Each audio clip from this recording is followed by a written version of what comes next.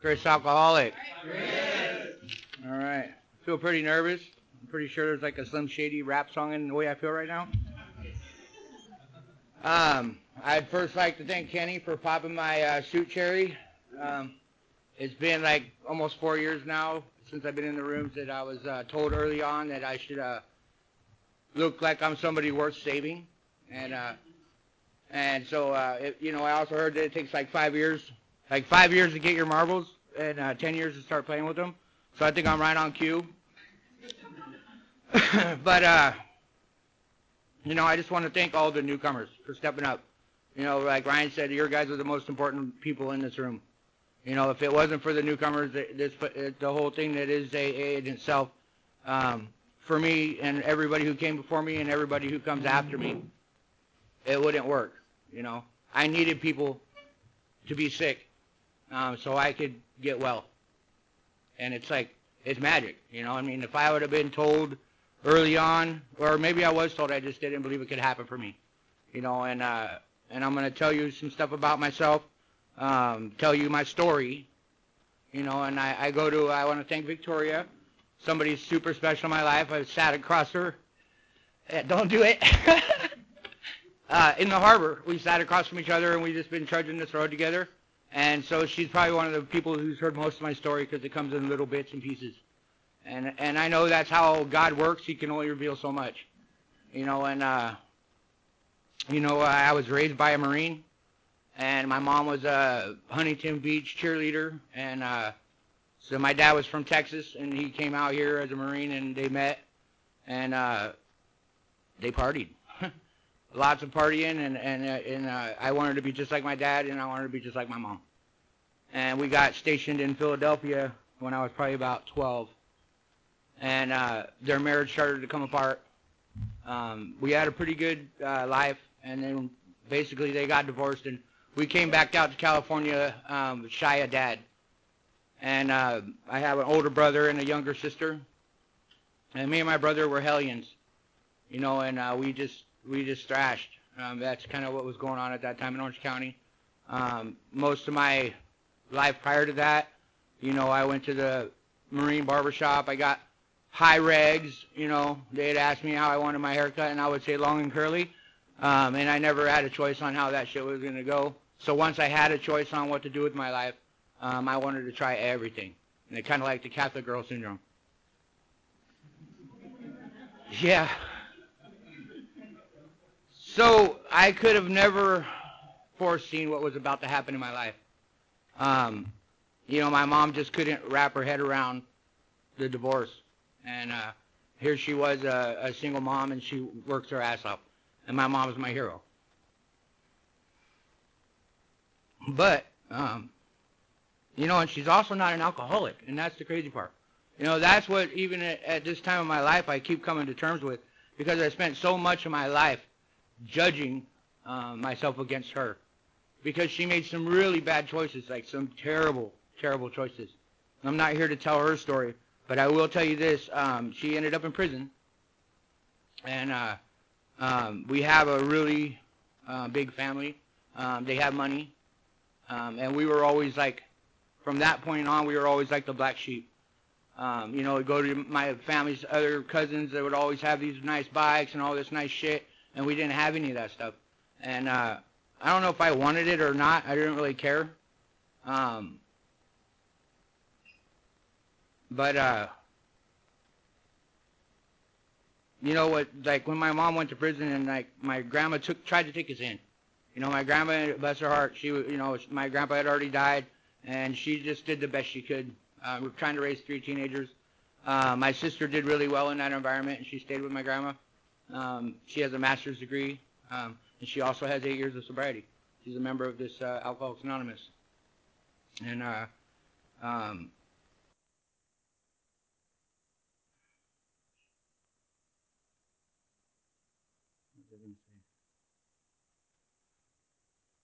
let's talk about finding God on the road.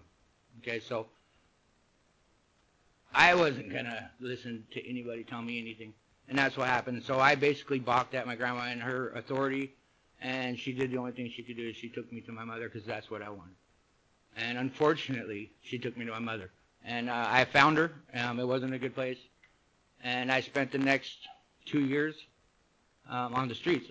And she went to prison, and I just kind of did whatever I could. I remember crying for like 2 days straight, sitting on a corner thinking somebody was going to come save me, and it never happened. And I remember right at that point I got up, and I stopped crying, and I started walking down the sidewalks, and I would just do that whole step on the crack, break your mom with the back thing, and I would just end up from city to city. And I met great people along the way, and somehow I managed to eat, somehow I managed to live, and it seemed like the endless summer to me. And truthfully, like if I would build a fire in a fire ring and dig a little hole in the side of it, I was warm. And I didn't mind any of that. I never felt lonely. The only thing that bugged me was I wondered where my mom was at. Like if she was going to be okay. I said I wasn't going to do this. So it was a long road, man. I was out there for a long time. 2 years is a really long time. And I remember we were breaking into my aunt's house one time, and I was just there to get food. And so I broke in, and one of the neighbors had called my aunt. She was at work, and my aunt said call the cops. And the lady was a Christian lady. She had a whole other plan. She took us over her house, and she started making phone calls. And she called all around. And at that time, and I can't remember all the timelines, but at some way, somehow, my brother had ended up with me. And he was like the star athlete and stuff. And I guess he messed up, and my grandma said you could go out with your brother. And he's my older brother, and I looked up to him. But it turned out that he was baggage. He was always baggage to me, and I couldn't shake him. And I remember trying to carry him. When I was by myself, it was so much easier. And so that's how we ended up at my aunt's house. Now I felt like I had 2 mouths to feed, and I didn't ask for that. And so when we went to this place, and because he was like a little older than me, they found a place called the House of Hope in Corona, and they were gonna let us stay there. But it was an 18 and up men's home, a sober living Christian. And so we went there, and that place was great. It gave me a warm place to stay. But like many treatment centers, people were getting loaded a lot. And that place called the House of Hope, I later would learn, is called the House of Dope. And I got introduced to a lot of things while I was there. And I learned a lot of things about safety. One of the times, then I don't remember exactly how it happened, but my brother was getting kicked out of there because he's an asshole. And he never could follow directions. He couldn't just do anything. Even though I couldn't follow directions in a way of somebody telling me what to do, when my ass was on the line and I needed to have a safe place to be, I could absolutely follow directions. I could jump through the hoops for a while until I could get myself situated, and then I would decide when I'm going to make my exit. And my brother could never do that. And so once he was kicked out, they wouldn't let me stay there anymore because I was too young. And it was very interesting because their other choice was me to be on the streets where I'm sure it was much safer. So I had met a lot of the guys in that House of Hope. One of them, this guy Rick, he took me in because his wife Carla left him because he started using it again. And that was perfectly fine with me, so I ended up staying in his house for a little while. And, it got shitty. I learned how to sell drugs, learned how to carry a gun, learned how to do all these fucking great things. And I remember that, and at the same time, I was also going to high school. Because, I knew that I had to finish high school somehow. So I had already forged all the paperwork. Every time they would tell me they needed a parent-teacher conference, I would say, oh, we're moving, and, blah, blah, blah, and I would move schools. So by the time I was in 10th or 11th grade, I probably went to 6 high schools, So I was just losing myself in all that. And I remember one time I finally had enough of being on the streets, and then I called my grandma back again. Same woman who kicked me out, and I asked her for help. And she said, no fucking way. And I was like, well, I don't think you heard me. I need help. And she goes, look, I can't do this. I will sacrifice the one to save the many. And I just told her, Grandma, if you don't get me off these streets, I'm going to die. And she said, all right, but you can't act like a fucking teenager. School's out of the question for you. You're not going to go to high school. You're going to get a career. And so that sounded perfectly reasonable. I told her I would keep my word, and I did. She enrolled me in barber college. I took a bus 2 hours a day there and 2 hours a day back. I did that for 8 months. I graduated with flying colors. Like I said, I'm really good at jumping through hoops. And one of the things that was solidified in my brain was once I get that barber license, nobody can ever tell me what to do again. I come from a long line of barbers, and I saw that they always had cash. Cash, cars, women, and cocaine. And so, again, I wanted to be just like them, and so I got everything I ever asked for.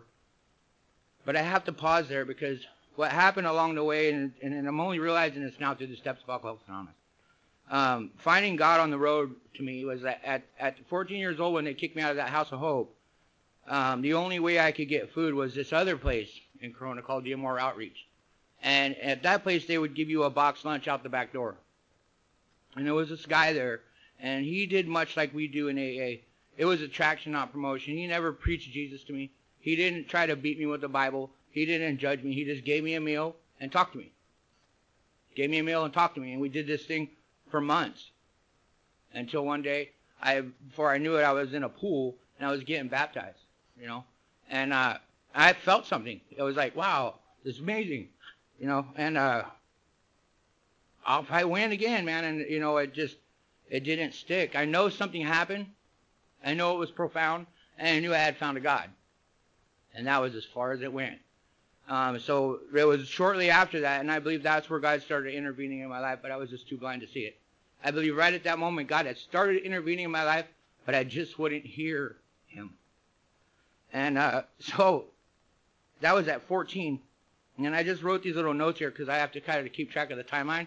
Because like I said, a lot of this stuff is still just coming out as I do the steps and I pray and meditate.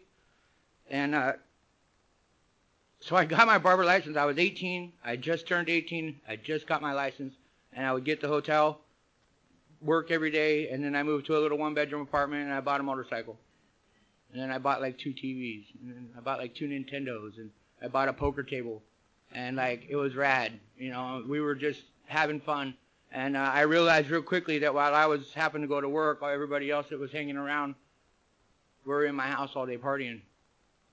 And I didn't want to not party with them, so I would stay up all night. And then that's when I got back into doing methamphetamines. And so I would drink all night and then do methamphetamines and then go to work until that tore me down.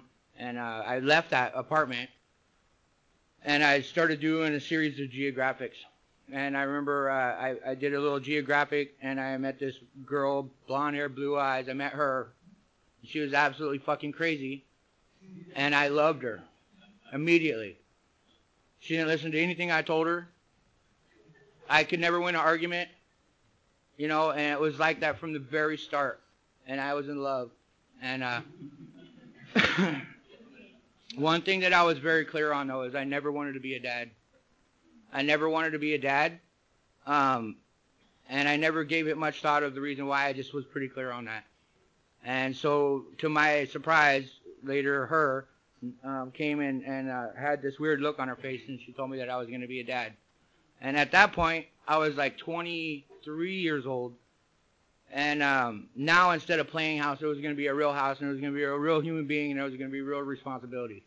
And much like my brother, that news, even though I was supposed to be happy, and I did outwardly project that, inwardly, I was like crushed. More baggage. I was like, fuck, I don't really want this. So I did what I've learned later, alcoholic would do, is I hopped on a Greyhound bus and I went to a completely absurd place. I went to Ames, Iowa. And I don't know anybody in Ames, Iowa. I don't know anybody. That's where that bus was heading, and I was on it. I knew I had fucked myself halfway through Lincoln, Nebraska. Yeah.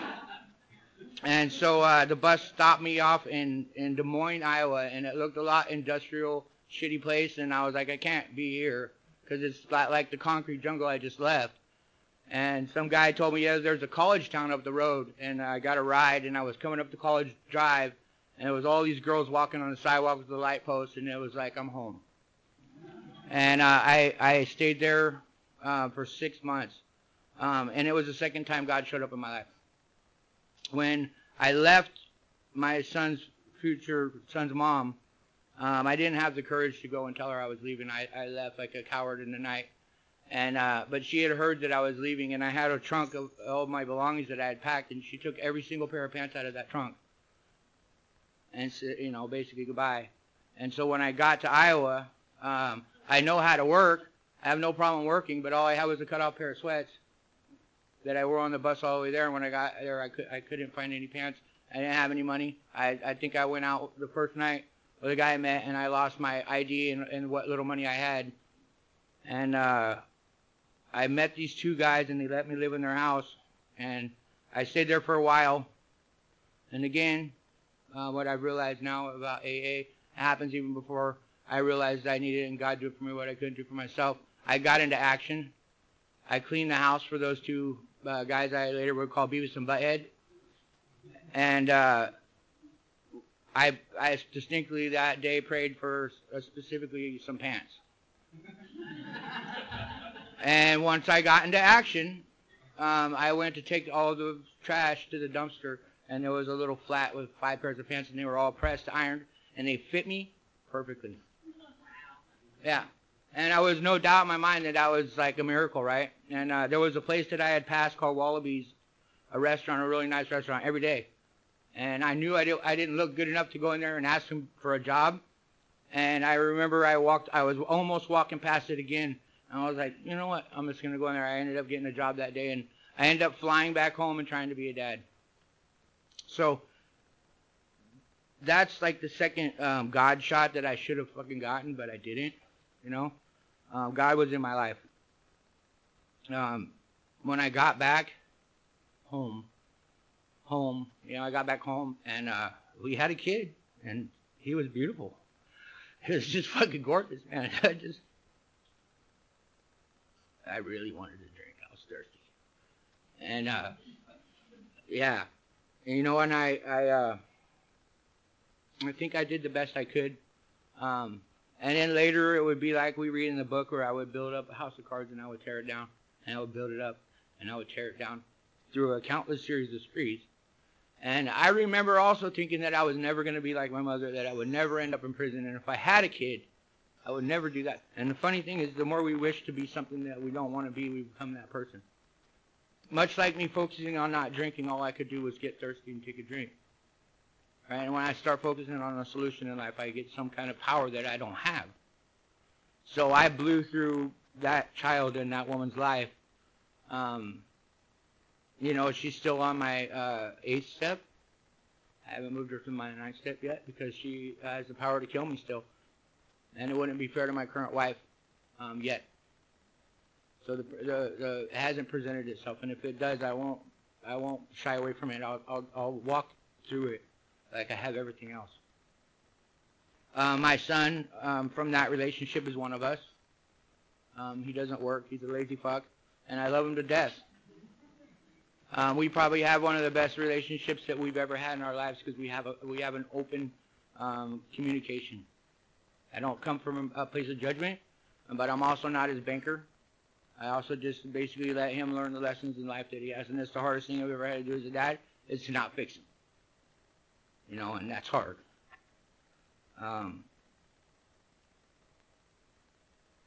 Isolation was where all that took me. I couldn't be free, and I got to be honest with you, even to this day, I miss the endless summer. I miss it, Kind of like when I had to quit drinking, I missed alcohol. I missed drinking. With every ounce of my being, I just missed it because it worked fucking perfectly for me. The part in the book where it says blotting out the consciousness of my intolerable existence came later. Came much later. I was having a lot of fun. I worked really hard. I always work hard. I'm just as addicted to work as I am to drugs and alcohol. And that can be a character defect, and it also can be an asset. And I just practice every single day to find out which one I'm going to do today. And my perception was fucked up. That was the thing I've learned too. It was my perception on how life was, and it kept putting me in constant fear. I just didn't know what that looked like, and I was unwilling to surrender. And so somebody would challenge me, and I would challenge myself, and I was really good at that. I was really good at it. I mean, so many times I can't even talk, like so many, like I would do some completely absurd shit, and I would convince the cop that it was my ex's fault. And then they would be looking at her, and she's like, what the hell did I do? Like, I would just had this gift to, like, turn shit around to make everybody else the problem, and I look like the innocent victim. And I'm really good at that. And that's a character defect that almost killed me. I don't really, haven't really known how to tell people how I feel. I'm really good at hiding what's going on inside me, as most of us are. We get in here broken, we get in here alone. I haven't had a relationship with my dad, who's a Marine. And I'll just give you a little backstory in that. So I was actually put in a foster home by my first dad because he didn't want my mom to have me. And this guy who was this Marine who I call Dad saved us. So imagine my surprise when another man abandoned me. And I'm currently trying to work on that relationship, And now the dad who never was a part of my life wants to have a relationship, And I'm praying, meditating, am I just shutting that off, or is it something that I want to go forward with? Why am I telling you all this stuff? What does that have to do with alcohol? And it's getting down to the root of the problem, Self-reliance. And I just put that on my little bullet list here. Self-reliance had failed me in the end, but it took a long time. I couldn't surrender, and even in AA, when I came here, I started coming to AA really in 2000. I got arrested. And they told me if I said I was an alcoholic, that they would let me get into this new program called drug court. And since I was looking at 4 years in prison, it seemed like a fair deal. I said I'm an alcoholic. They let me out. I did the 3-year program. I graduated felonies on a stage with Sheriff Corona and Judge Carl Biggs. I was wearing a suit much nicer than this, and I looked really good on the outside. But I never did any work, and inside I was still dying. And the moment I didn't have to jump in through any hoops, I went back to what I was. So I didn't realize that once I put alcohol whatsoever in my body, that it was going to kick off this whole cycle again. Because I had 3 years without a drink. I probably should be able to control this stuff. I work for a living. I'm not an alcoholic. And so in AA, I came back again. And I heard it, and it said, science may one day accomplish this, but it hasn't done so yet. And I had fucking put my feet in the sand, and I made a resolution with myself, I am holding out for science. And that took me through another whole decade. We hear the word illness and disease, and I remember hearing the word disease, and I'll just share, this is my own personal take on it. I remember hearing the word disease, and I'm like, I'm not diseased. Like, that just sounds so fucked up, right? But if I say I have an illness, right? I suffer from an illness. It's an illness. I have an illness, okay? I can wrap my head around that. When I realized I could use the word disease with my wife to manipulate her, then I used the word disease a lot. I have a disease. I wanted her to feel sorry for me and all that shit, and I really did. I wrapped myself around that. For myself personally, I have an illness, and I have a spiritual disease. That's the other part that I didn't realize. I have a soul sickness. I'm maladjusted to life, even to this day. It's why every single day I have to wake up. I have to turn my will and my life over to the care of God, because if I don't, I'm all of a sudden maladjusted to life again, and all of a sudden my perception starts going back to the way it was, and then I want to isolate. And if I get isolated, I no longer am a part of you people, right? Which I hated that too. But I'm happy to say I'm a you people. I have some of the most fabulous people in this room tonight that I absolutely love to death. A lot of them are younger than me, and I look up to them in the most profound way,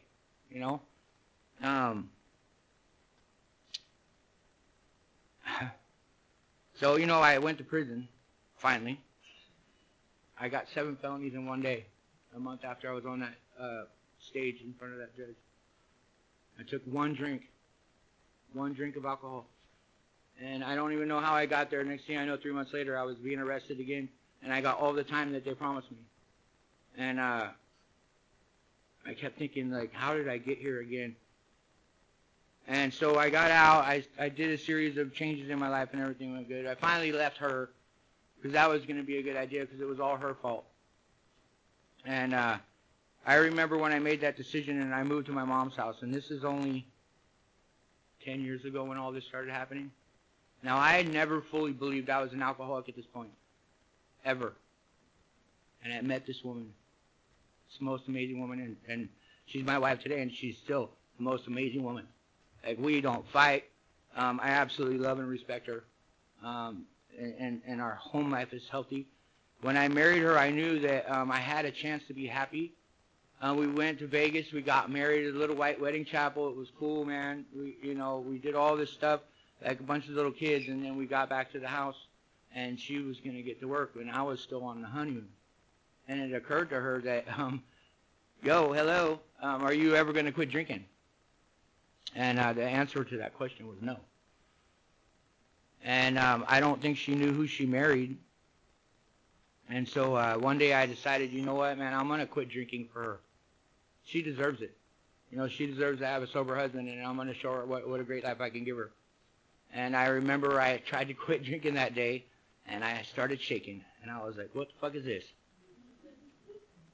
And I was surprised. I was shocked. I went through the whole tremors and sweats and all that stuff. And I'll tell you this, too. She was so sweet. She just took care of me, and I was shaking, and she'd put the water in my mouth, and, oh, baby, and God bless her, man. And that did not happen after that. She was only sweet to me one time. Yeah. After that, she would pour water on me and turn the fan on when I was passed out. Hide my bottles or take them. I tried to explain to her, if you take this bottle, I have to walk 2 miles all the way down to the store and steal one. Do you want me to get arrested? That kind of thing. And, at that time when I married her, I didn't tell her something else. 10 minutes, okay. I didn't tell her that I was running from the law. Yeah. So my now almost 10-year-old son was 3 months old, and they finally caught up to me. And she actually called the cops on me, and when they came, I watched them, and I remember back again, and she wrote me I wrote her every day. She wrote me a couple times to tell me that, sorry she made a mistake. She probably doesn't want to be married to me, and I understood that. But I spent that whole year writing how when I got out everything was going to be different. And because I have 10 minutes, I'll wrap this up really fast, I really believe that. In all my mind and all my heart and all my soul, I believed that was going to happen when I got out. But when they gave me the gate money, when I hit that bus stop, and when I went to get that pack of cigarettes, I woke up drunk in a hotel in Chino, California. And my wife looked at me with that look she always had. Like, how could you do this to us? And I came back here to Orange County at that point. I built up a life around us, and I did exactly what I did with my other relationship. I built it all up, and I ripped it down, and I built it up, and I ripped it down. Until finally, in January 20th of 2016, I came home from work. We have this beautiful house, 4-bedroom house in Mission Viejo. Everything should be looking fine. Everything's great, right? In my mind, in my perspective. My perspective was fucked up. Everything was fine. So when she was packing the van up and putting my kid in there and they were leaving, I didn't understand what was going on. And I processed that information. She drove off. I wasn't to see my son except for twice in the next 4 months. I felt really sad for about 20 minutes until I remembered I had a bottle in my golf bag. I went and got that bottle. As soon as that magic elixir hit me, all my worries were gone. But she saved my life because it finally allowed me to drink the way I wanted to drink. And by drinking the way I wanted to drink, I finally hit a new bottom. I finally got into the depths of that soul sickness. I finally had realized that self-reliance had failed me. Completely and utterly failed me. I thought if I had the house, everything would be fine. I thought if I had all these things, it'd be fine. And it wasn't fine. And, I watched this tree across the street in the fall. And, by the way, this is like coming up on my exact time when my wife left. And it was like this exact time. The tree was changing. It was red. And then it was naked. Just like me. And one thing that I knew is that tree was going to grow leaves back again. But I did not believe that that would happen for me. I didn't believe that I was going to ever grow back again. I knew I was dead. I was fucked. I was in trouble. And I went to my third time, by the way. That's out of my story. Back to Charlie Street. Third time. And they weren't going to let me back in this time. And they said, what are you going to do different? And I said, I don't know. I don't know. Can't tell you. And so somehow they took me in there. And, man, I got out. And I just started following simple direction. I stopped asking why. I just followed. I followed the men who came before me. I didn't like anything they told me to do. I haven't gotten my way one time in Alcoholics Anonymous. But I started to feel some ease and comfort. I started to sense the flow of the Spirit. Just like the book said, when I read it and I felt it, I was like, wow, that's working for me. And it gave me just enough to move on to the third step. And then when I did the third step and I read it, because I have a very analytical brain and I'll beat up every word in that thing. Every day, Chris, every day. Right? And I've been doing this thing every day. And the third step allowed me to get to the fourth step to the fifth step, and so forth and so on. And you know what? It says, rarely have we seen a person fail his thoroughly followed our path. I don't necessarily know if I've ever relapsed. Because once I made a decision in that third step to turn my will and my life over to the care of God, I haven't had a desire to drink one time. And I think I'm super lucky because I hear people talk about the obsession returning and then they have to call all these people and stuff. It was removed from me with little or no effort on my part. It was just gone. I haven't slowed down. I stay with the basics so I don't have to go back to the basics. I heard my first sponsor say in a meeting, you got to stay ready so you don't have to get ready. And I took that with me, and I try to stay ready every single day. I wake up, I hit my knees, I turn my will and my life over to the care of God. And I have this thing called a thought life. And my thought life, just like the book says, is placed on a much higher plane. And why is that? Because my thinking is cleared of wrong motives. Therefore, clearing my perception, all right, because I'm a selfish, self-centered prick, and that person still inside of me, the person I was drank, the person I was would drink again, and one day at a time, I'm trying to change the person I was, Chris Alcoholic.